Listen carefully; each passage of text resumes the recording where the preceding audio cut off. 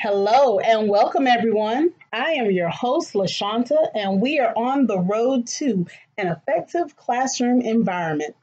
This month marks our 1 year anniversary. Yay! One fabulous year of having this podcast coming to you. And we have been traveling on this journey trying to obtain and maintain an effective classroom environment. And in this journey, we have had the opportunity to travel into many different homes across the country, in the United States, as well as across the world in various different countries, the United Kingdom, Austria, just various places. And so I just want to say thank you for tuning in. Thank you. If you find this podcast to be a resource and you find it to be rewarding, please share this information with your colleagues and share it with a friend. But we have been able to come into 28 countries, 85 cities, and without technology, we would not be able to do that. So that is one of the benefits of technology, is being able to reach such a diverse audience. So again, thank you so much, and I hope you continue to come with me on this journey. We have many more topics to cover, and we're going to dive into later on looking at school culture in general. So I wanted to kind of stay focused on the classroom, but we're also going to get into topics that talk about school climate in general.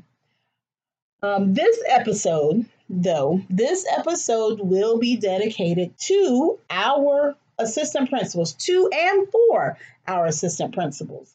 Last week was our appreciation week, and I just wanted to take the opportunity to just share some nuggets of information with my colleagues in the United States and across the world, because we are moving towards ending one school year and diving into another. And there are just some things that we want to keep in mind and remind ourselves on a daily basis in order to be more effective in our roles. Because as assistant principals, we should be supporting the journey of the teachers in an effective classroom environment, just as we support the principal in his or her vision for that school. We are also there to support teachers, support staff. We are those eyes and ears and the arms and the legs of this great system. So we're just going to jump in, and just one major thing that I have to remind myself, and even when I began in administration, about 14 years now, I've been in administration. One thing that I continue to work on and to make sure I don't forget is to prioritize my week. And that's one of the biggest reminders that I can give APs, is to make sure that you prioritize your week. Stay close to your schedule. Make adjustments as needed, and remain focused on what your weekly goals are. This is so important because you don't want to just get behind because you've allowed other things they're still important, but you've allowed things to come in front of what you've scheduled, and then you've forgotten all about the scheduled part. For instance, you can have parents that come in that need your ear. They didn't set up an appointment, but the situation is critical, and it would be beneficial for you to listen to that parent right then and there. You may have meetings that come up sporadically that are scheduled outside of the school that you must attend to. And again, whatever you had to do for that time period that you were at school, you still have to make up for whatever was on your schedule. So this is probably the most important nugget that I can give you, because I'm talking not only to you, but I'm talking to myself as well. Prioritizing my week, sticking to that schedule. You don't want to find yourself getting so behind that, for instance, teacher evaluations. You know that there is a structured schedule and plan for those to be done. And so if you forget that you've got to go back to your schedule, you're going to miss out on some key components. And one of those things that you could get messed up in is not having your evaluations done on time.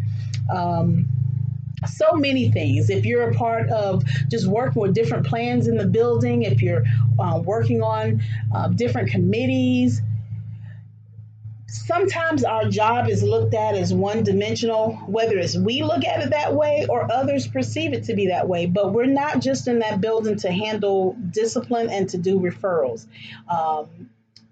The old saying was, APs dealt with buses, butts, and books. Well, that's no longer the case. And you don't just have where an AP works on buses, butts, and books.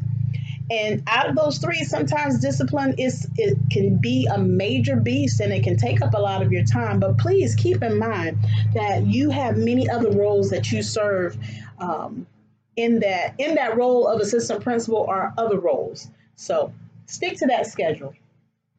Two more things that I want to leave you with. As you are helping your teachers to have an effective classroom environment, two things that you yourself need to do. Know your people.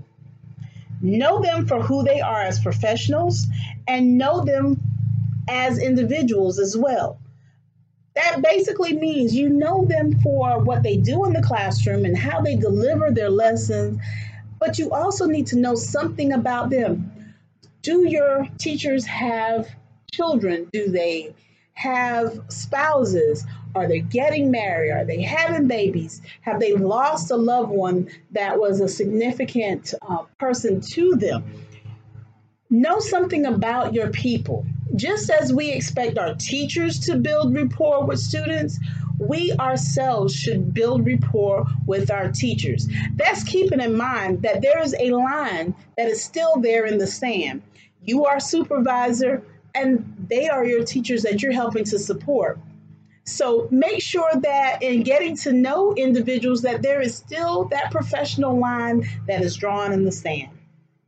The second thing that I wanted to leave you with is make sure you make frequent visits within that week's time to classrooms. Give that immediate feedback to the teachers about their performance. Start off with a positive. I always try to start off with something positive. And even if the lesson was just way subpar, always start off with a positive when you're leading into giving this feedback to the teacher. You've got to be able to find something, some strength, something that you liked. They had the teacher had the objective on the board, or the teacher smiled when the students answered questions.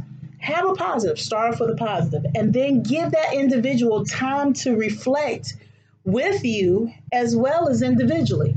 That reflection piece is so important. But just these two things alone, a lot of these things, or these two things you may look at, they need to be done at the beginning of the year. And that's true.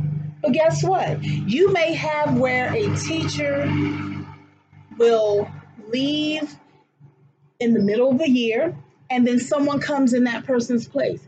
You may have long-term subs that start off that school year and they may still be there throughout the school year. You still need to be able to know something about the people that are instructing the children in that building. And you still have to be able to make those visits to those classrooms.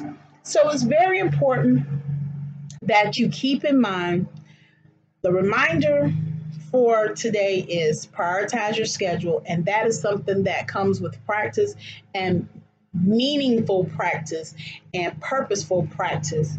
And then in helping our teachers build that rapport and having that effective classroom environment, make sure that, number one, you know your people, and number two, that you visit them frequently, giving them feedback. And that's the most important thing that I think I could give you right now, as far as helping your jobs to be that of supporting your teachers. So I hope you enjoyed your week. Assistant principals, we have a lot going on. We know the principal has so much that he or she does in a day as well. But I wanted to take the time to just share some knowledge just specifically for us And I hope that you will tune back in for our next episode. The next episode, we will be going more towards discussing school climate. So I will not wait so long to see you again, but please tune in next time. Share this resource with a friend or colleague. This has been The Road to an Effective Classroom Environment, and I am your host, LaShanta. Have a good one.